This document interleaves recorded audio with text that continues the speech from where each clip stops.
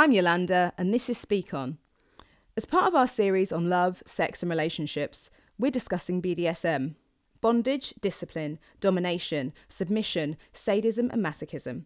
When we hear BDSM, we think Rihanna singing about whips and chains. We think of that terribly written series of novels which featured BDSM and then was made into equally terrible films. Couldn't even say that without laughing, they're horrible.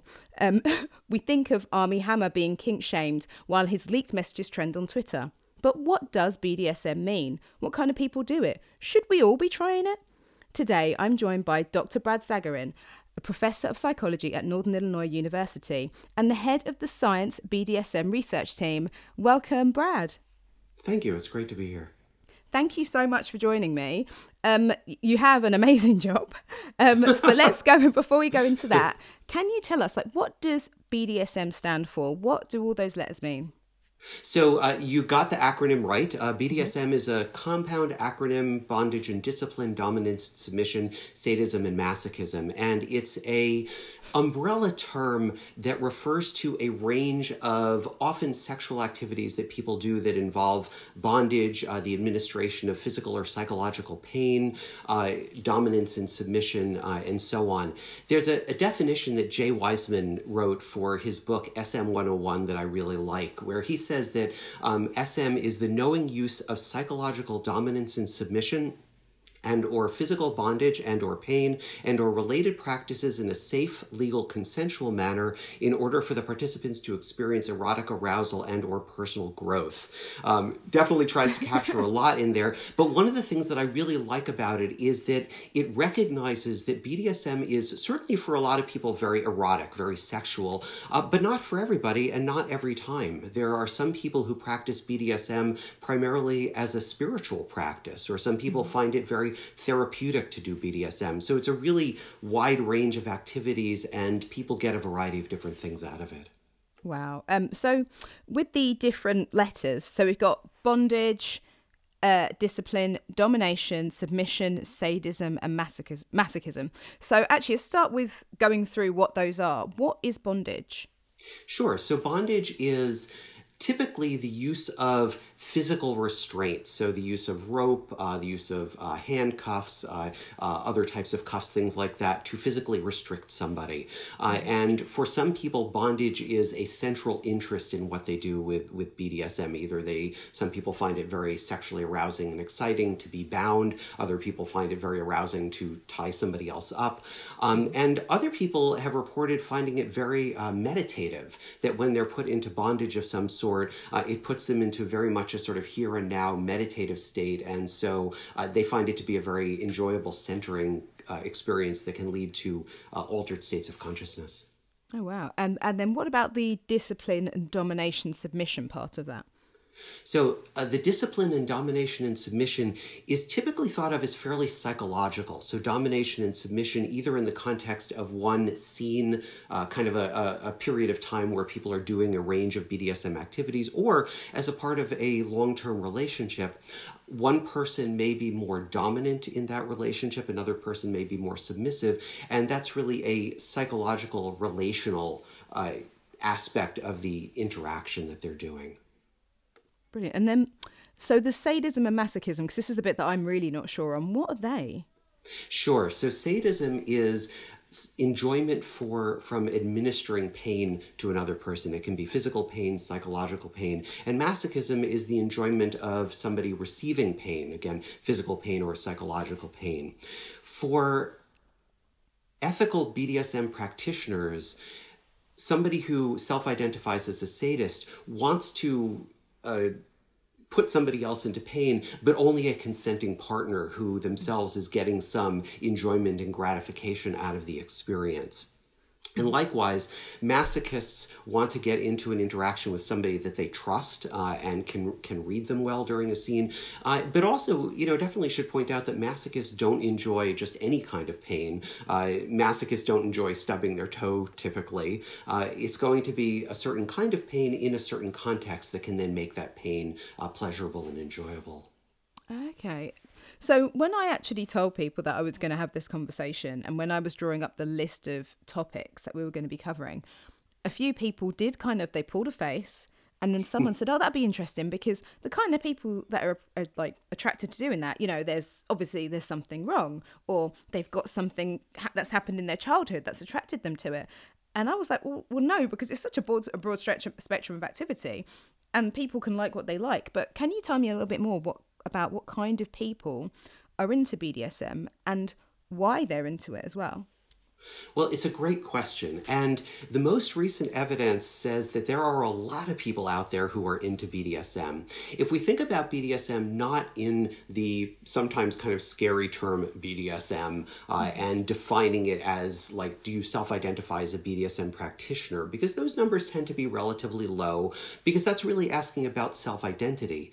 If you think about the activities, if you ask people, for example, do you enjoy dominating your partner during sex or being tied up for sexual pleasure, the numbers get quite a bit higher. The latest data that I've seen actually have it that if you ask people about behaviors, that over 2/3 of individuals have said that they have either done an activity that we would classify as BDSM or fantasize about that kind of activity. And so if over 2/3 of individuals are doing it, I think we'd be kind of hard-pressed to say that it is universally a pathology that is leading to that sort of desire. There's also been some research that has looked specifically at the kind of psychological profile of BDSM practitioners. And the basic thing that you find is that actually BDSM practitioners look a lot like everybody else. There are certainly people in the BDSM community that have experienced, unfortunately, abuse as a child. And some people anecdotally link what they experienced as a child to their perception of why they're into BDSM today. But it is certainly far from universal. And there are a lot of people that are BDSM that do not have that as part of their background. There are other people who do, but don't necessarily link that to BDSM, and that the numbers don't seem to be any higher in the BDSM community than in the larger community. And likewise, if you look at a variety of personality traits, you see, for example, that BDSM practitioners are somewhat higher in openness to experience, a psychological trait that, probably shouldn't surprise us that BDSM folks are higher in that. But that really, on the whole, BDSM practitioners look a lot like the rest of the world in terms of a variety of psychological profiles. Mm-hmm. Okay. Yeah, so I think that's definitely something that people are going to be interested in, because they had so many questions about that. But when I spoke to them, I was like, again, it's that broad spectrum. And I think they will be surprised when they hear this to realize that actually they like those activities too. And I know some of them do. I know these people. They've told me. Well, it's pretty common. Arguably, statistically, if you've got 2/3 of people who either have tried out BDSM or fantasize about it, statistically, we'd have to consider that normal.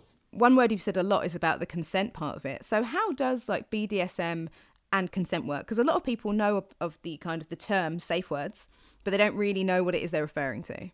Sure. Consent is central to the practice of BDSM. In research that has asked BDSM practitioners to describe what's really the foundation at the heart of BDSM, consent is typically the most common thing that is mentioned. And the BDSM community has a long-standing practice of what is currently kind of referred to as affirmative consent. The idea that if two people or more people are going to engage in sex or some sort of activity, that all of them need to actively say, yes, I want to be doing this thing. And this is different than sort of the old practice of no means no. And certainly if somebody says no, sex or whatever the activity is should stop. But affirmative consent says that that's not enough, that what we need is everybody who's involved enthusiastically saying, yes, I want to be here, I want to be doing this. And the BDSM community has been doing this for decades. There's the idea of safe, sane, and consensual, which has consensuality as a central tenet to healthy BDSM, or risk-aware consensual kink is another acronym that is sometimes used, RAC, as a way of doing healthy BDSM.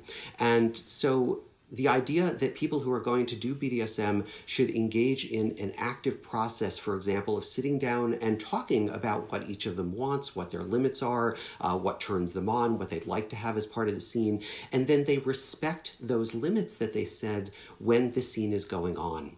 You mentioned the idea of a safe word, and that's a really important concept that many people who do BDSM practice. And the idea of a safe word is it's a code word that the people who are doing a BDSM scene together decide on beforehand, indicates that either the activities need to slow down, that people need to do a check-in, that things need to change, or that things need to stop immediately.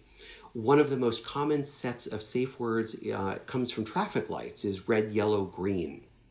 Green means things are going great. Yellow means, okay, we need to have some caution. We need to talk about it, maybe change around what's going on. And red is essentially an indication of an immediate withdrawal of consent, that the scene needs to stop immediately.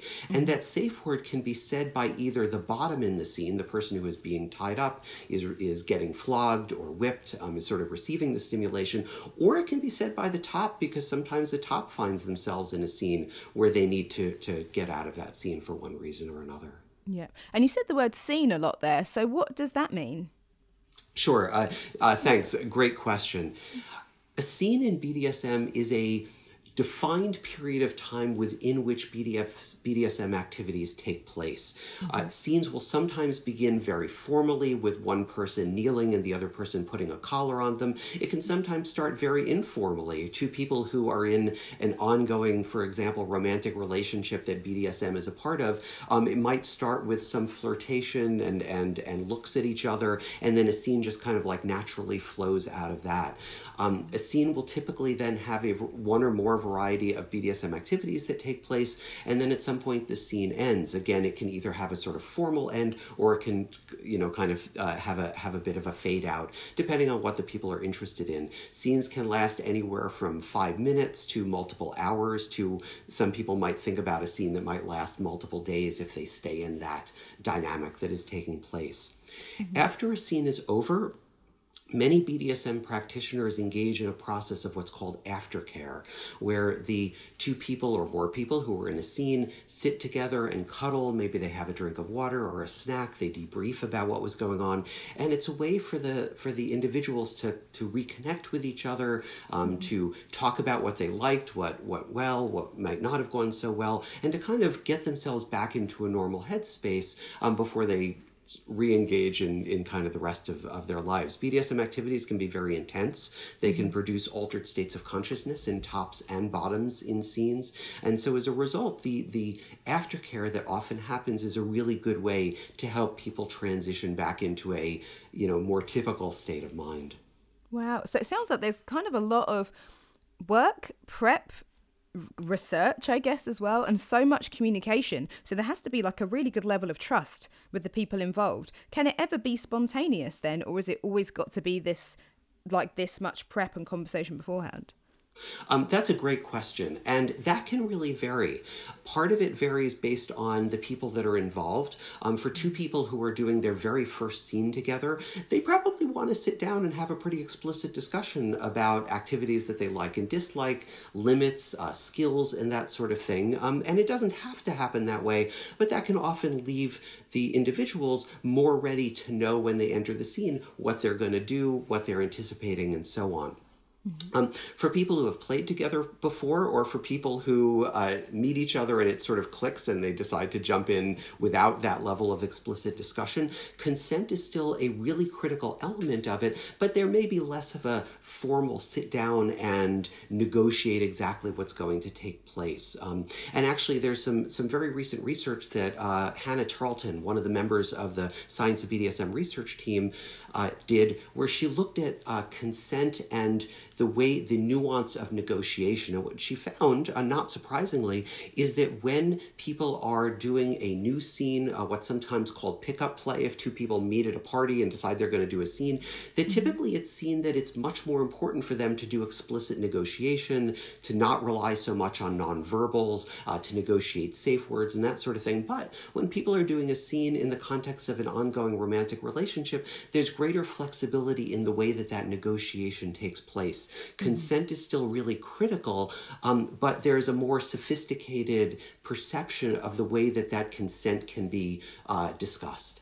Yeah. And you said romantic relationship there, and it's the description of it feels so far away from what what I would deem as romantic, which would have that spontaneity and everything, all that kind of, it feels very clinical. So how easy is it to kind of have that, I suppose, like a BDSM kind of structure in a romantic relationship? Is it something that people find quite easy to maintain and, I don't know, continue to do?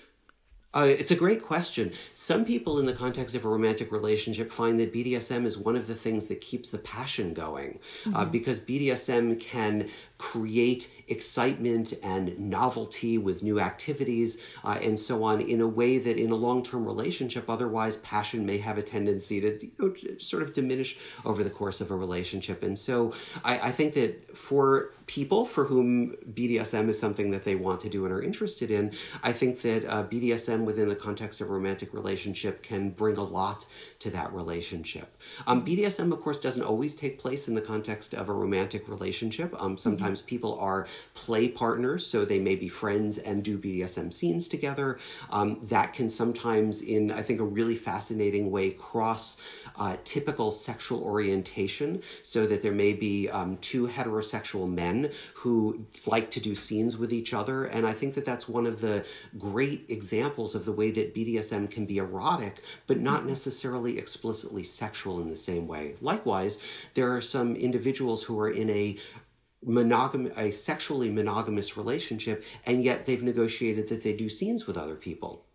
And so again, that I think allows for erotic interactions with people outside of the relationship, but in a way that is negotiated and doesn't threaten the monogamous sexual relationship that the individuals have. Yeah, that reminds me of that television show, Billions. And the character Chuck in that, him and his wife, and he takes part in BDSM scenes, but she doesn't necessarily, but it's kind of part of making their relationship work. Well, you've said a few things there, and it actually leads on really well to my next question, was does it always involve sex? So how much of BDSM involves it or not? There hasn't been research yet that has looked at what proportion of the time that people are doing BDSM does it also involve sex, or how often sex then turns into BDSM. But it really varies, and it varies based on the person, the people, the relationship, and so on. For some people, BDSM is highly sexual, and BDSM can be foreplay to penetrative sex of one sort or another. For other people, BDSM can be very different. BDSM can be very erotic, but not necessarily explicitly sexual. For other people, BDSM can be primarily a spiritual experience, or BDSM can be a path to getting into an altered state of consciousness, in which case it may be completely non-sexual. There are also asexually identified individuals who also do BDSM. So I think, again, an illustration of the idea that BDSM can be sexual, but is not always sexual for people. Mm-hmm. Interesting. What kind of, I'm just trying to think now, things that are portrayed in TV shows and on film. Actually, I'm going to ask you this. How accurate are those things ever? Do they consult with people when they are making these scenes, or are people just making this stuff up off the top of their head? It's a great question. It can vary quite a bit. I think that there are some well-informed portrayals of it. I think, unfortunately, the most popular portrayal out there, 50 Shades of Grey and its sequels, does not paint a particularly accurate or positive portrayal of BDSM. I have read the first book, I have seen the movie, and my hope is that 50 Shades of Grey, in the larger sense, is getting a conversation going in our society that I think is a really useful conversation to have.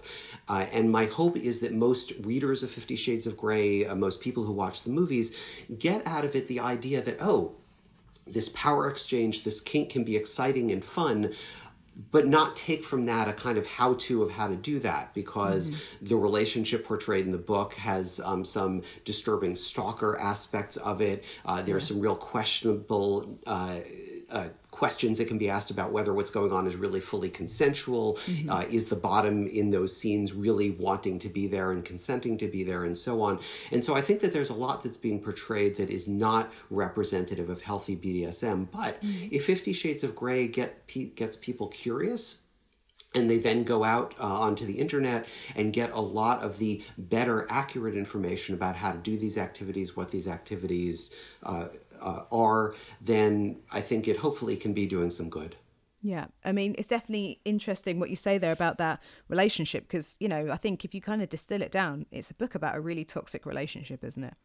Yeah, absolutely. It's so toxic. It's like a toxic relationship romanticized, but then that's obviously a trope we see and have seen played out in romantic, in air quote, novels throughout the decades. Is, you know, that it's all a bit toxic and weird, and hopefully we can start to realign some of our notions of what romantic and healthy relationships should be over time in reality. Yeah, absolutely. And it's not that stories about toxic relationships can't be very interesting to read and that we can't learn a lot from. I just hope that people reading 50 Shades of Grey are not using it as a way to learn how to properly do BDSM. There's a lot of better information out there, and frankly a lot of better BDSM erotica if people are looking for something hot and, you know, and fun to read. But that is the one that seems to be the most popular right now. I know. Do you know, I haven't actually I haven't read the books, and I skipped through bits of the film. And I remember when I worked somewhere, one of my friends' mums was reading the book, and he literally brought the book into work, and he was just, for no reason, he just kept every now and again just picking times to just start doing a reading out loud. He just arbitrarily pick pages and stand up and just read it to the audience.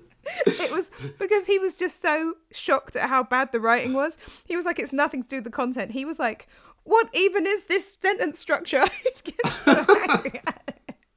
So now I'm just picturing him in my assignment in my head, standing up and reading bits of it. But that might be its most proper way to be conveyed. 50 Shades of Grey read aloud randomly at the workplace. Sure. Exactly. Yeah. Luckily, everyone is fine in that workplace. Right. You know, yes, you got to have the right workplace. That, you know, not any workplace would be open to that. But exactly. Let's be clear. Consensuality, consent is exactly. important. So. Oh yes, definitely. But why are people, I know we touched on it a bit before, but why are people drawn to BDSM, and why do people like it? Like, is there, I mean, it's such a kind of a broad question, but yeah. It's a great question, and with apologies, I wish I had a better answer for you, because at the moment, the answer is we really don't know. There are a lot of theories out there about why people like BDSM, what they find exciting about it, what they get out of BDSM. For example, Roy Baumeister, a social psychologist, has a really interesting theory of masochism as escape from self. And the idea of this theory is that people pursue masochism, they bottom in BDSM scenes, as a way of temporarily relieving the burden of selfhood, the part of me that is a professor and has to prep for class and worry about what my students are going to think, the part of me that is, you know, a husband, the part of, like, all of the stresses of life can get pretty weighty. And according to this theory of masochism as escape from self, one of the benefits of masochism is a way of temporarily cutting all of that off, that while somebody is in the middle of a scene, the intensity of the physical activities, the intensity of the psychological activities kind of gets somebody completely into the here and now, and that can be a big relief. So that's one theory about it, and my suspicion is that, like a lot of things, that explains some masochism for some masochists some of the time. So I don't think it's a universal explanation, but my suspicion is that there's probably some accuracy to it. For other people, they are, for reasons that we don't fully understand, their sexuality appears to be kind of wired in a way that bondage or other BDSM type activities lead to sexual arousal and excitement. Some people talk about a childhood experience that they remember, not necessarily an abusive one, but something that some people talk about, for example, as a child experiencing something medically, that they had leg braces or something, and they end up associating a later interest in bondage with those braces that they remember being in as a child, or they came upon some physical object at a pivotal moment that ended up touching them in a way that they later found themselves very into latex or something like that. So there are a lot of theories out there, and one of the things I'm really excited about over the coming years is as more research is done and we start to get a better idea of why people are into BDSM or any other kind of particular sexuality or experience. So I guess there's a very long-winded, we don't really know, but there are a lot of interesting ideas, and check back with me in 20, 50 years and maybe I'll have a better answer for you at that point. Amazing. So the main thing I think that when people think of BDSM, they don't think about again, I've spoken to pretty much everyone. I've said, oh, this is what I'm doing, because I kind of wanted to get their questions and kind of wanted to see what their reactions would be as well. And the first thing that everyone thought of was pain. They didn't think about the dom sub kind of relationship or anything like that. They just went straight to pain, and they were like, oh, I don't know that I want anyone to hurt me. I don't want to hurt anyone. Oh no, I don't understand that. But then as that is a part of it, how can some people experience physical or emotional pain as pleasurable? How is that happening? Well, it's definitely important to note that masochists don't enjoy every kind of pain. Okay. The kind of typical example is masochists don't enjoy stubbing their toes. So kind of uncontrolled pain that is outside of the context of BDSM is typically going to be unpleasant for everybody, including people who are pretty intense masochists.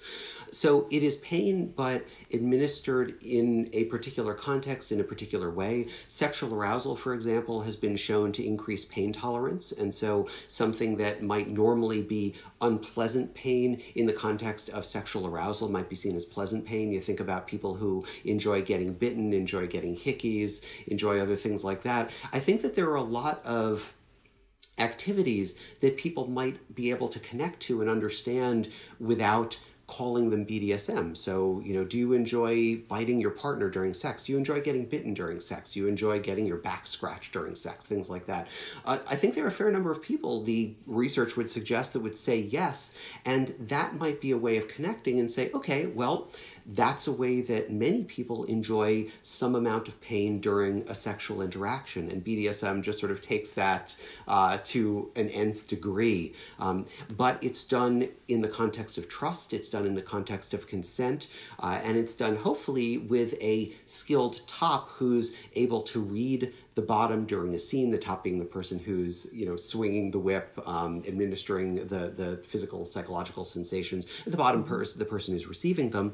And a top who is doing a good job of reading their bottom will be able to choreograph the activity in a way that the bottom is going to be finding gratifying and enjoyable. Interesting. So before we went into this question, you said come back to me in 20 to 50 years when you've done the research. So this brings us neatly to talking about your job. So what does the Science of BDSM team do? And how did you get started in this area? I need the full story. Sure. So the Science of BDSM research team is a group of researchers that are dedicated to the scientific study of BDSM, body rituals, and related practices.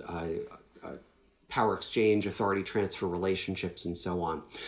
We are an interdisciplinary group. I'm a social psychologist, and the majority of the team is from the field of psychology, but we have worked with sociologists, sexologists, neuroscience folks, and so we try to approach the question of BDSM from a variety of different perspectives, trying to get an understanding of what are the effects of these activities, for example, in terms of the couple bonding that we've observed, the decreases in psychological stress that people experience in BDSM scenes, the altered states of consciousness that they get into, as well as trying to understand the dynamics of BDSM relationships. And we've also started to look into some body rituals, people who do things like fire walking, sweat lodges, piercing type rituals, and so on. And what we've seen often is that there are real parallels between the effects of these body rituals that may often be thought of as not BDSM and what we see in more traditionally thought about BDSM. So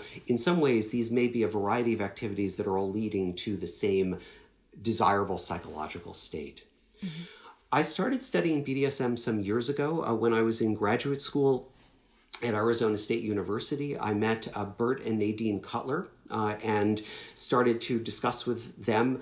They are two of the founders of the Arizona Power Exchange, and Bert Cutler started to suggest to me that I aim some of my research toward looking at BDSM, and eventually I did, and now probably half to more than half of the research that I do is in the area of BDSM, and it's just a wonderful fun area of research. It's one that there is a tremendous amount of research that needs to be done because there are a number of researchers out there and research teams that are studying this, but it is such a complex, fascinating area of human endeavor that we really need a lot more people studying it. And I hope that if, for example, 50 Shades of Grey has some positive silver linings, one of them will be to reduce the stigma associated with the activities and the research and get more people into studying this so that, I'll have some better answers for you in 20 years. So what have been your most exciting findings, and what would the audience find most surprising? Sure. So that's a great question. When we first started to look into the physiological and psychological effects of BDSM activities, one of the really interesting things that emerged was this disconnect for BDSM practitioners between what's going on with the body and what's going on with the mind. And so we started, for example, to measure hormone levels before and after BDSM scenes. And one of the hormones we looked at was cortisol. Cortisol is a hormone that is associated with physiological stress. Cortisol increases with negative experiences such as dental work, but also positive experiences such as skydiving. And so cortisol increases are not always negative, but they do involve the body manifesting physiological stress, often because of somebody perceiving that they are out of control of what's going on, or physical pain or other things like that can happen. So when we started looking at people doing BDSM scenes, we took saliva samples before and after the scenes to look at changes in cortisol levels, and we found that for the tops in the scenes, cortisol levels stayed pretty flat from before to after, but then that was understandable from the perspective of the person who is in control of the activities, typically not experiencing the physical sensations themselves and so on. But what we saw for the bottoms in the scenes is the cortisol levels spiked from before the scene to right after the scene. At the same time, psychological stress, when we asked people how stressed are you, went in the completely opposite direction. And this disconnect between the body and the mind was what first got us thinking about these kinds of altered states of consciousness that BDSM activities can sometimes lead to. So we then started looking more directly at altered states of consciousness. We used a cognitive test called the Stroop test, which is a test that's been used for 50 odd years in psychology, where somebody doing a Stroop test faces a task of reading a series of words we've been using it on an iPad, where they'll see a word like green, but the word green is in the color of yellow type. And what they need to do is ignore the fact that the word says green and press a button at the bottom of the screen corresponding to the color of type. That is a cognitively challenging thing to do because, of course, we read automatically. And so when I see the word green, I want to press the button that says green. I don't want to override that and press the button that says yellow. So we use the Stroop test as an indirect measure of the kinds of altered states of consciousness that bottoms sometimes report come from BDSM scenes. And what we found was that bottoms showed spikes in their Stroop scores from before the scene to after the scene, which we viewed as this indirect evidence of this altered state of consciousness that some practitioners colloquially call subspace. So this floaty, pleasurable, altered state of consciousness that people sometimes get into when they bottom in a BDSM scene. Wow, that is so interesting. My goodness. I've never heard of the Stroop test as well before, even though I've actually done that in a game on a computer, but I didn't realise that's what it's called. But isn't that fascinating? My goodness.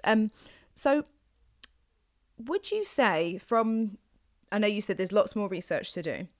Would you say from your research so far that BDSM is good for people? I think that BDSM is good for many people. Mm-hmm.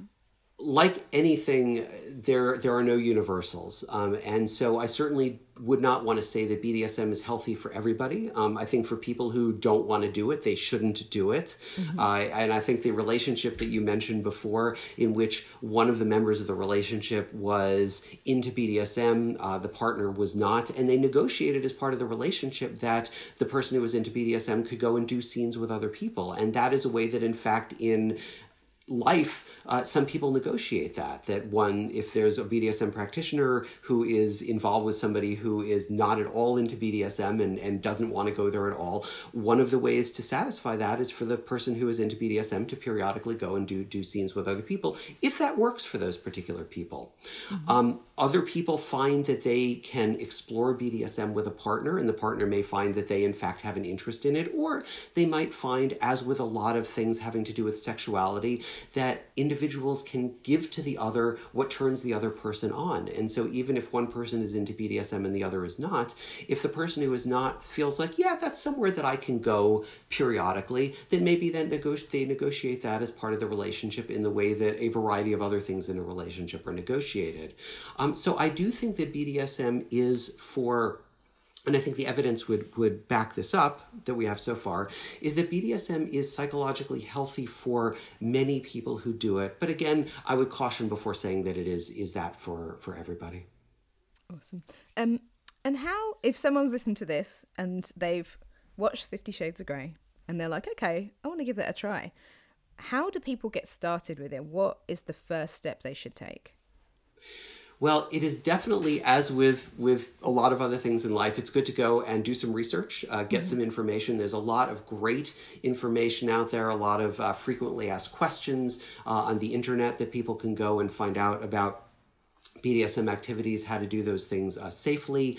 FetLife is a social media platform that a lot of BDSM practitioners are part of, and so that can be a good thing to look at.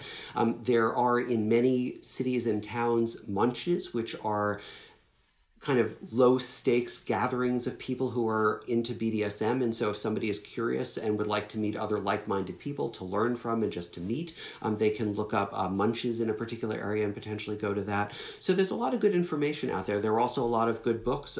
Jay Weissman's SM 101 is a really good starting guide that gives a lot of good information about the way to negotiate scenes, how to do the activities safely, and so on. And then I think, have fun, don't take it too seriously, and start off slowly and carefully. At the same time, BDSM activities, particularly some of them, have the potential for being dangerous. And so it definitely pays to get some education, especially if people are going to do more intense things. Rope bondage, for example, can be done safely, but to do it safely, people need to know what they're doing, because rope tied the wrong way can cut off circulation to extremities. Obviously, rope around the neck can be exceedingly dangerous and lead to death, and so that is definitely not recommended, and so on. And so getting information before somebody starts, and then starting slowly and seeing what turns both partners on. A lot of communication is really critical. And I think, to go back to one of the topics that we talked about earlier, one of the things that BDSM practitioners have done and really pioneered in a lot of ways is this idea of affirmative consent, the idea that people who are going to do BDSM sit down and talk with each other before they do a scene about what do they want, what are their limits, what are their turn-ons, and so on. And one of the, I think, wonderful things that has come out of that example is that kind of discussion in no way undermines the excitement of the scene.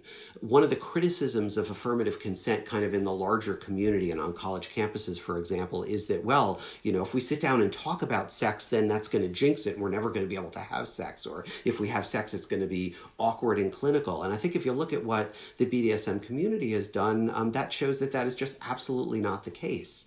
BDSM practitioners can sit down and have very explicit discussions about what they want to do. And what that then does is it gives them the freedom to jump into a scene and know what each of them want and don't want, know what the limits are, and then they can have a lot of fun doing it. Brilliant. That's an awesome answer. So before we go, are there any other myths you'd like to bust around like BDSM, or is there anything else that you think that people should know? Well, BDSM is not rare.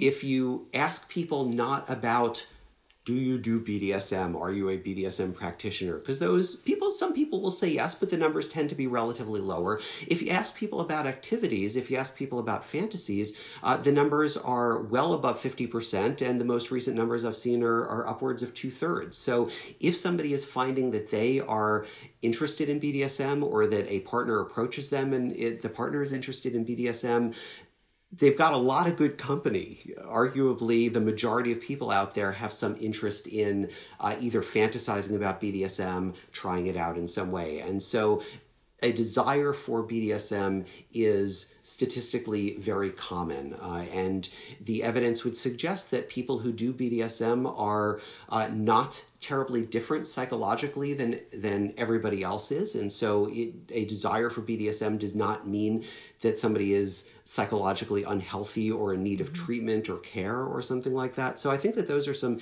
important things to know about, especially because there are a lot of people out there who are interested in it, or who, having, read 50 Shades of Grey, or hopefully one of the better pieces of BDSM erotica that's out there, find that this stuff seems pretty exciting and they're in good company.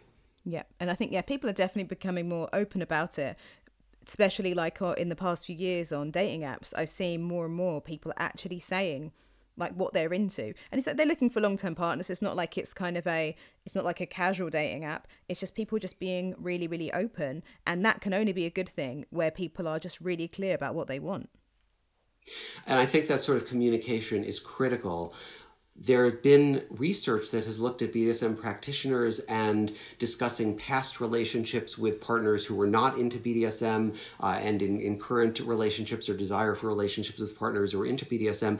And that kind of open, transparent communication is critical in terms of finding a compatible partner and setting up an open relationship.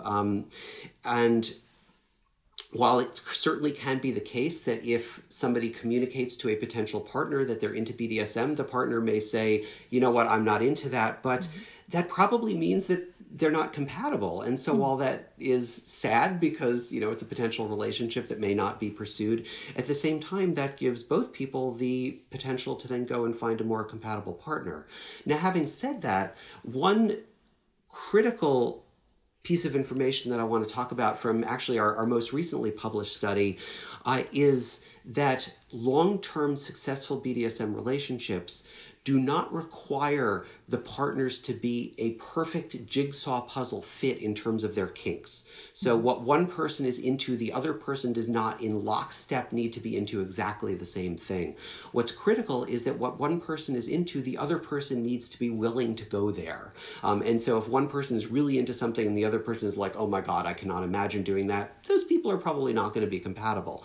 But if one person is like, yeah, I really like this, and the other person is like, oh, yeah, I can take it or leave it, but yeah, we could try that. That's a relationship that has the potential for success, because over the course of the relationship, each person engages in what is sometimes referred to as erotic gift giving. So each person gives to the other what turns them on, and then gets some vicarious excitement by turning their partner on, because as many of us have experienced, turning a partner on can certainly be something that ends up being very exciting and pleasurable for ourselves. So finding a partner, really open communication can help a lot. I'm very glad to hear that that's something that people are being more open about on dating sites, because I think that can be very helpful in terms of finding a compatible partner and people avoiding potential partners who would not be compatible. Sexual compatibility is very important in terms of the success of a relationship. Definitely. Brilliant. Well, thank you so much for joining us. Where would you like to be found online, and is there anything that you'd like to plug? Sure.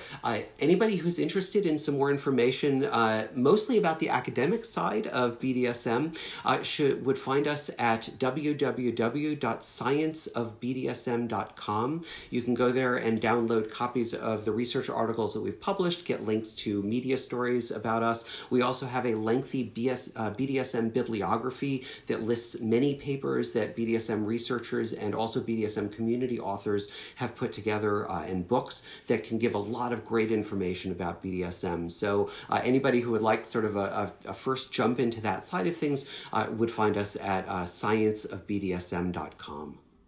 Brilliant. Thank you so much, Brad, and have a lovely day. I've learnt so much today. It's awesome. Oh, this has been great. Thank you so much for bringing me on.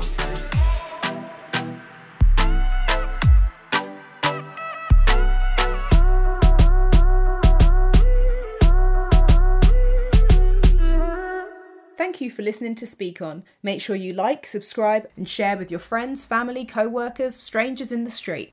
To find out more about us, including our upcoming events, head over to Instagram, instagram.com/speakon_. Bye!